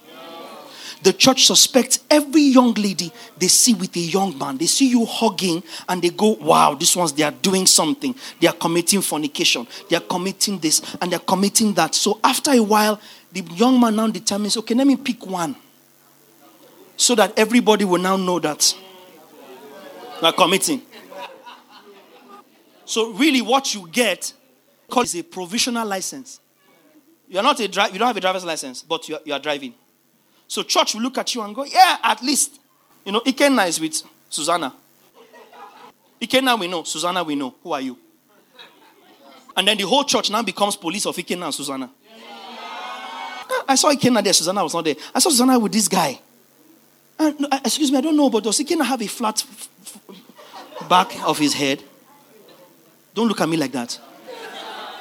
You know that who you saw is not Ikenna. You know. But you don't want to open your mouth and say it's not Ikenna. You know, say, I don't know. Last time I checked, is Ikenna's the back of his head, is he flat or is there a fold there? Somebody said, what kind of question is that? You know, I'm just asking to know because I think it's Ikenna, but I'm not sure because this person had something. Paul says, mark such people, avoid them. But because we have brought in legislations to police liberty, young people cannot be themselves anymore. So you feel like you must pair up. Because when I ask young people, why are you wanting a date? Why do you want a boyfriend? So I can hang with him. I say you can hang with other brothers. All of us, we can hang. In this church, we are the king of hanging. One said, oh, somebody to take me to the movies. I say, me, Pav, me. I will take you to the movies. Me. I will carry my daughters, 3 of them, 5 of them. Movies, let's go. We must demystify the nonsense that makes you feel you need to single out one person to do it. And then you can focus clearly and know exactly why you want to marry. Call me whatever names you want to call me. That's your business. I have a people to raise. Oh, yeah, I just feel like going out. Dress up. Let's go out. I will call one of my pastors. I've raised some fine men. Mayowa, Johnny, Wisdom. Loretta feels like going out. I've done it. Me. Take 6,000. Take her to dinner. Dress up. Go out. Go out. There are many of you here that have been walked home because I told somebody to chaperone you. Make sure she gets home safe. I've done it. Drop you in the hostel those days, carry the girls, drop them off. So you are thinking, why do you want somebody with a car? The whole church, we have cars. You need a car? See car here. Don't think of a man and think car. It's the church that has messed this thing up. And then somebody messes up, then we start to insult them. Let's remove the distractions. Let young people see clearly. Why are you dating? Why do you want a man? I want companionship. We plenty come.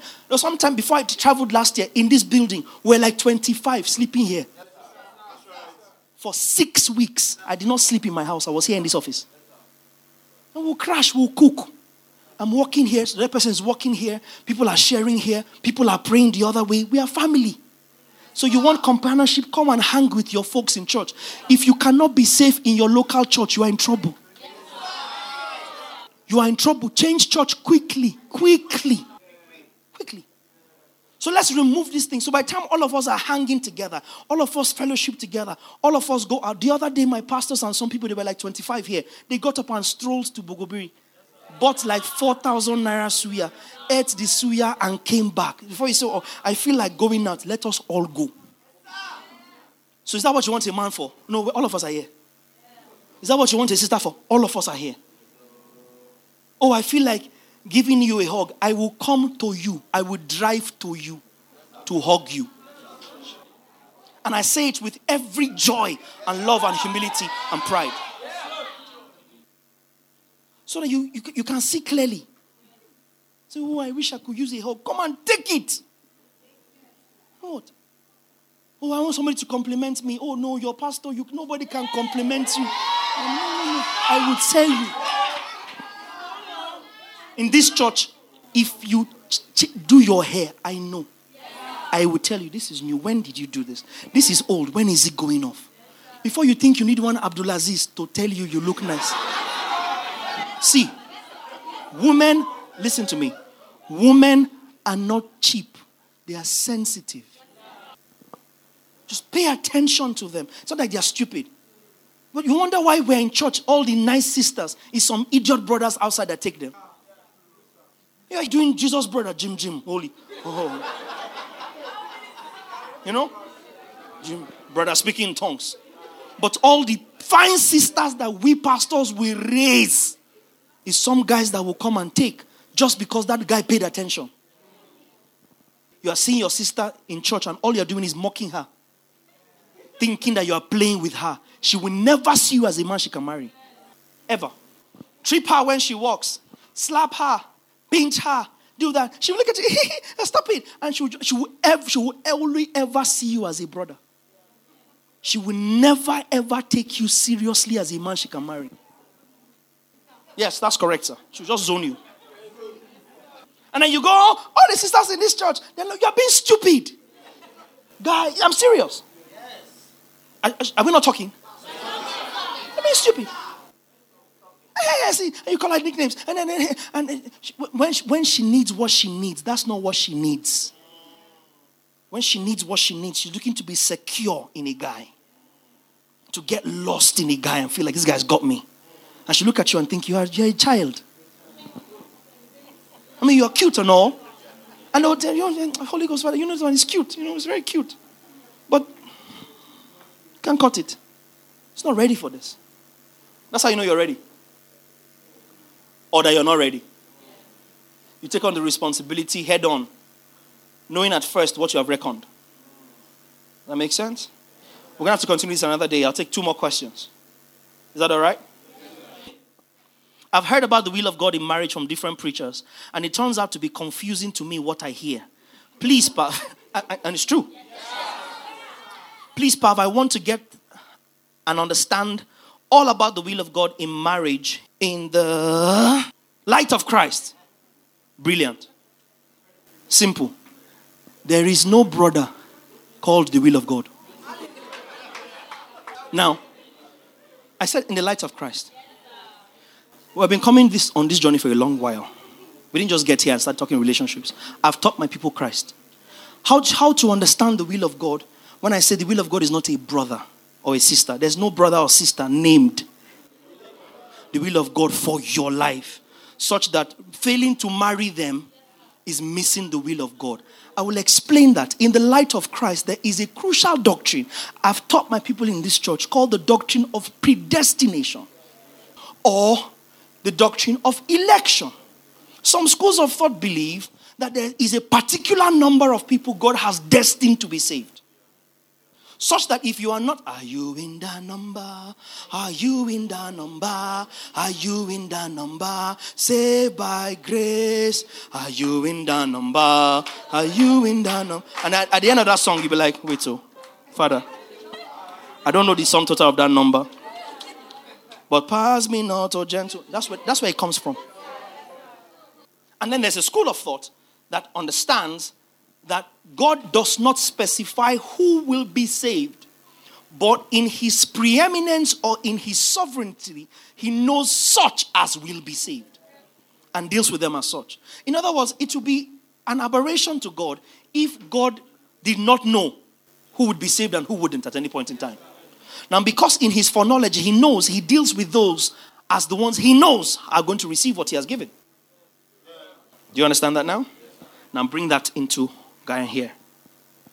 There is no such thing as the will of God for a guy. There is a yielded brother at the right time, processed enough to process a sister.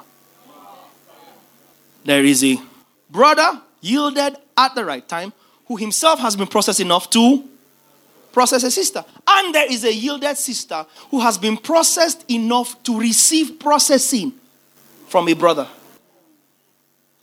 Any such collision of these two preparations is the manifestation of the will of God. Any such collision of these two preparations at any point in time, any point in chronos, is the will of God. So there's no destination. God stopped choosing people for husband and wife the day Adam came and said, the woman you gave me. The narrative now changed from that to he that finds a wife. Does that deal with that? Do soul ties exist? No. Again, it's secular spiritism. If any man be in Christ, the new creation. He has translated us. He has translated us. If soul ties survived the cross, ancestral wickedness also survived. He who governs the soul is the only one that can tie it. Now you can have a strong emotional connection to someone on an almost obsessive level and then define it as a soul tie. No, soul is not tied to anybody. Who tied it? So just renew your mind. Is that all right? Can I answer a few more? Are you listening to me? What is considered cheating in a relationship? Very simple. Cheating is when you place anybody on the same pedestal as your partner in any dimension. When you place anybody else on the same pedestal as your partner in any dimension. In other words, you don't have to have slept with somebody else to be cheating on your partner. Oh, let me tell you something that I have not. So Ikenna and Susanna are in a relationship. And then Ikenna goes, let me tell you, Christy, stuff, what I'm sharing with you, I don't share with Susanna. You are being played already. And Ikenna is cheating on Susanna with you. Once you have elevated anybody to the same pedestal as your partner in any dimension, you are cheating. What you have done is you have abdicated a dimension of your relationship. You have given out, what's what I'm looking for now? Outsourced a dimension of your relationship to somebody else. You have acknowledged that there's a dimension of your relationship that is lacking therein, and therefore you are filling the gap with somebody else. Are you hearing me? And it can be, hear me carefully, it can be as spiritual as prayer. Because by the time you are praying with somebody else, prayers are going to pray with your partner. You are already doomed. It means you went into that thing with your eyes closed. And you're most likely going to have to repent by walking out of it. Ouch. Because these things are earthly. You share a dimension, you earn a particular amount and your partner doesn't know. Somebody else does. You're cheating. And there is no way that other person will hold your partner in high esteem when you make porous that dimension of your relationship. Does that make sense? You sabotage the integrity of your relationship on the altar of outsourcing a dimension of it. The other person will look at you and your relationship in the light of what you have with them that you don't have with the other person. And that's cheating. Do you understand that? How can one relate with an obvious enemy? By relating. Love your enemies. Pray for them that despitefully use you. Walk up to somebody, have the audacity to tell them, I know you don't like me, but I love you. I don't know what you're going to do with it, but it's important that I let you know that I think I understand the vibe. I may be wrong, but I love you all the same. And it'd be nice if we could work something out and have some level of understanding and all, but I understand it doesn't work either. But I love you. That's what the word tells us to do. Not to pretend to love, but to actually love indeed. Make sense? Okay, I'm doing good, right? In a world where sex is a priority, should a virgin lose her dignity in order to stay in a relationship or keep herself and stay single? Note, after several rejections or stay single. Good evening, Pap. You have been saved by the rejections. So the rejections are actually deliverance. First of all, please, virginity is not dignity. Please. What did I say? Yes. It's not. Please stop equating. There's something that makes a lady feel special, feel superior, because her hymen, that she doesn't even know whether or not is intact. A little piece of tissue has become the determining line between superior and inferior. Piece of blood tissue, body tissue, that is not even there in most instances. You have in your athletics, you have in your genetics, you have in your evolution, done away with it. And you're looking for something. A lot of us will be disappointed when after you have been a virgin for 50 years, The first time you make love, nothing breaks, nothing's there. You will lose even more dignity then. Because there's something about us wanting to see something flow to make you feel like it is the one Jesus flowed that matters. Having said that, there is absolute sense in not mortgaging your body for acceptance. You hear what I said? It's absolute. That's where dignity lies. Not mortgaging your body for acceptance. In fact, not mortgaging any part of you, to be honest. Because once you give your body, you are submitting yourself to the state of your mind at that point. You understand? If you give your body to be, it has come out of the fact that in your mind you have determined that you need to do something to be accepted. Does that make sense? Yeah. So if you are in relationships or a guy comes around and he leads with sex, just keep moving. Hello? Just keep moving. Because love doesn't ask for, love gives. You don't fall in love with someone and then tell them to prove their love to you. Before you can now do something for them. Before you can know whether we will continue this thing or not. Again, that's not the example Jesus showed us. For God so loved that he gave. And he gives. And continues to give. And he's responsible for the church. Its preservation, its sanctification, its growth, its elevation, its justification, its glorification is all on Jesus. Asking nothing in return other than that you believe. Are you still here? Yes, sir. Does that make sense? Yes, sir. Don't do that. If you love me, prove it. Huh? Not for acceptance. Is that clear? Yes, after knowing this truth, how can an intended couple who have come into this knowledge convince the church, families, and the society of this path of truth? The Lord will help you. It ain't going to be easy. Ultimately, like I said, marriage is a family deal. Ultimately. So family requirements will need to be met where possible to the measure that they do not impede your faith. Does that make sense? But there's some things that we fight over in families when it has to do with marriages that are absolutely unnecessary. Do you understand what I'm saying? Unnecessary. Let them have the wedding. You can have the marriage. I tell that all the time to couples. Allow the families to have the wedding.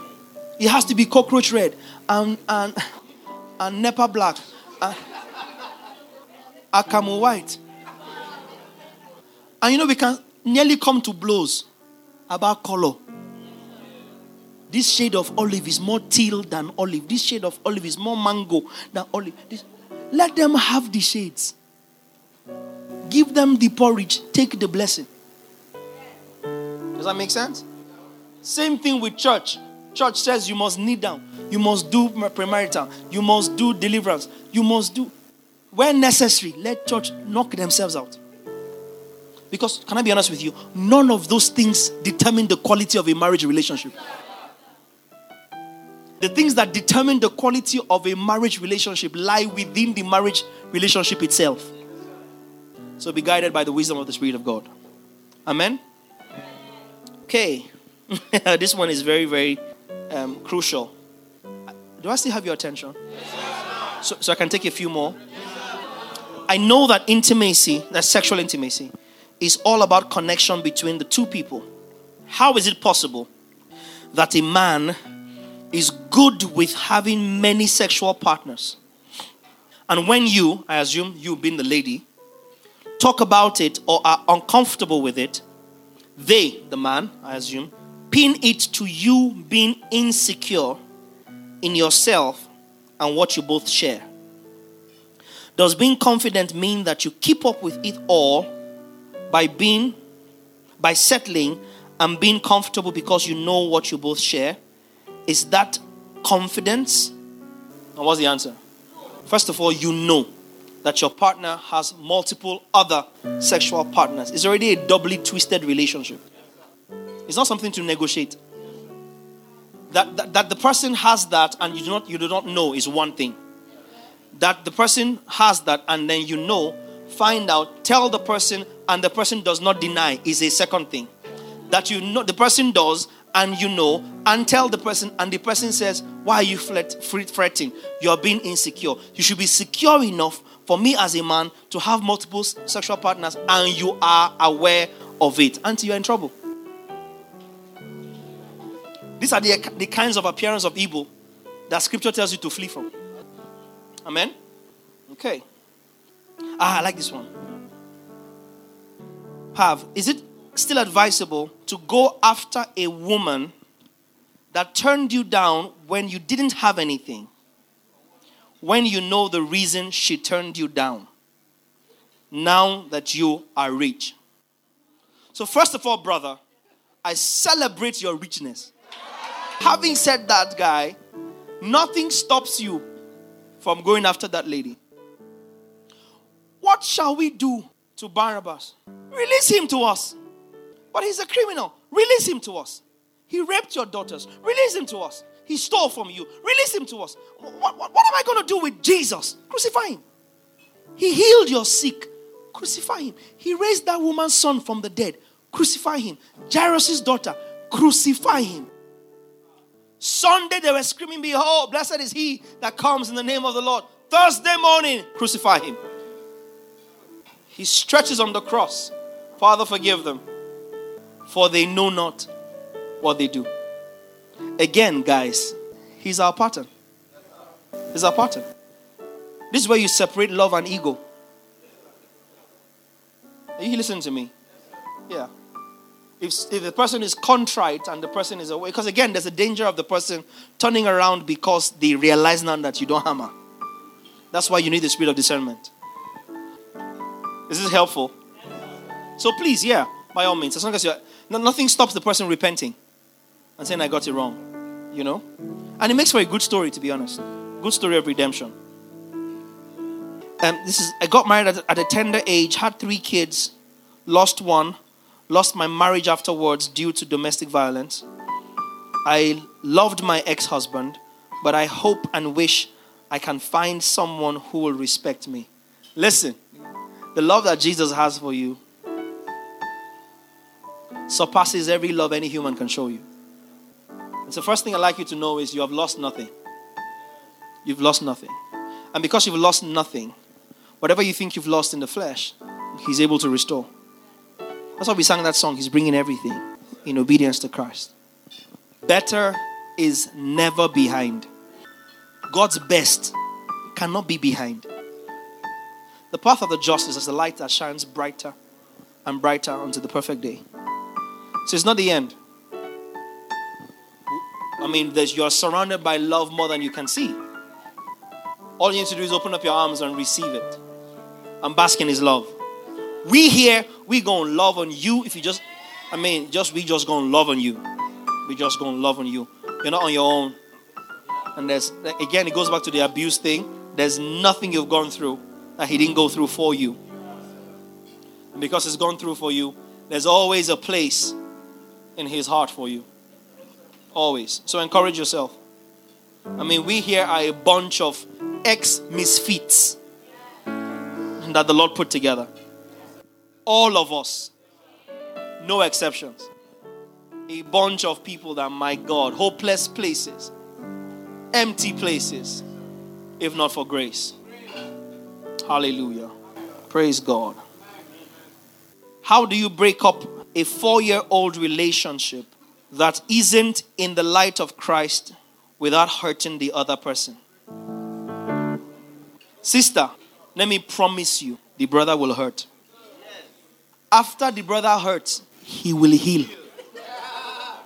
And the church say, listen, the last thing you want to do is maintain a relationship you shouldn't be in because of sympathy.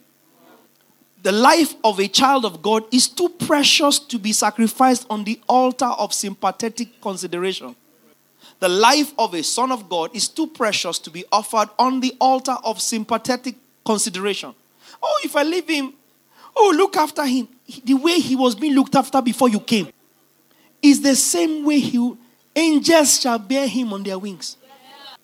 He shall not dash his foot against a stone. If he dash it himself, he's on his own. Go to your stone. Why did you leave me? Now bang your head. He will pain you.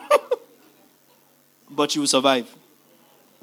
If God has led you to do something or action a decision, it's not up to you what happens in the fallout. Yeah? It's not up to you. Rather than stay in when you know that this is not headed the way that God will have it go. And you have the liberty now to walk away from it. Walk. And let the chips fall where they may. Amen? Because even you will hurt. Except you didn't love him. But if you loved him, you too will hurt. Walking away won't be so easy for you.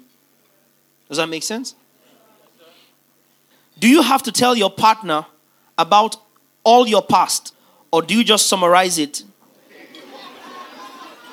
I did things in my past that are not really good. We all do wrong, innit? Then when she or he find out about the past and is not so comfortable with it, is it advisable to say them or bear your wrongs out, learning to trust the individual? Now it sounds funny, but it's very crucial. Now our go-to scripture is the one in John when he says, I think 1 John, confessing your sins to one another. Now if that were literal as regards to confessing your wrongdoing to one another, it will not say confessing your past to one another. Hello? So there is no scriptural injunction for full disclosure of your past when God himself doesn't remember it. Did you hear what I said? Most times also, when partners are requesting for full details of the past, most times, 90% of them don't have the capacity to process it. And when it has to do with men, most of them are trying to measure the performance of the ex against theirs. Measure how much they have against what the other person had. And vice versa. Sisters are trying to measure their current security against what the other person enjoyed. Very few have the capacity to process. You know why? Because we're in his image, but we ain't God. There's the Father, there's us with the Son. But there's the Father. Do you understand? Now, he doesn't reference it. He doesn't keep record of it. Neither should we. He's the pattern. Do we understand what I've said? Can I go on to the next part? Having said that, in the interest of moving forward, to the degree that the past has the propensity to catch up with you, disclose it. Does that make sense? You have a child, for instance, and the child is alive. The child will show up. I promise you. So it's better to say, you know what? I have a child. This is the baggage I come with. And let the person determine how he's going to process that. Does that make sense? Oh, I had an ectopic pregnancy and they've said I have just one ovary. Are you here with me? And that could potentially affect, by diagnosis, my chances of having children. Now, God has given children with no ovaries. I've seen it. I'm a witness. God has given children with no womb. So that doesn't stop anything. Oh, does that make sense? But because it's something that we're going to be walking through and trusting the Lord together, as sensitive as it is, you disclose. So there's no formula. The scriptural precedent is your past doesn't count. Because if somebody's taking you on, he's taking you on as you are, not as you were.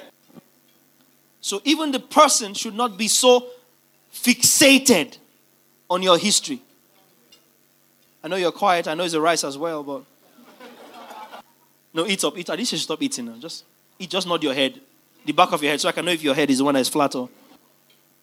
Now, again, any other answer will be philosophical.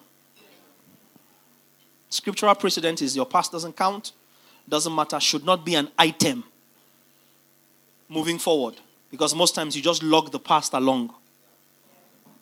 But where it has the propensity, for instance, you have a very vindictive ex who has promised that it doesn't matter where you go, you will end up with me. I know what I'm saying. It is in your interest and the interest of your safety and the safety of your current partner to say, see you, somebody's pursuing me. Does that make sense? Let's know how we are going to deal with this together. Does that make sense? Has that answered sufficiently? Awesome. Have we done good tonight? Can we just give God a clap of praise? Well, that's it for today's teaching. We trust it has been worth your time.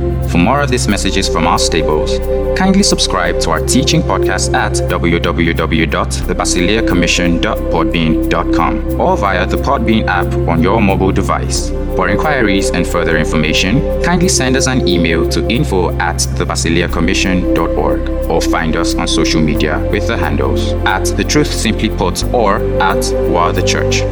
You can also send us an SMS, call us, or connect with us via WhatsApp on +234 70 881 8864. Finally, if you would like to give to support the work that we do, kindly follow the Patreon link in our podcast or contact our office for details. Thank you.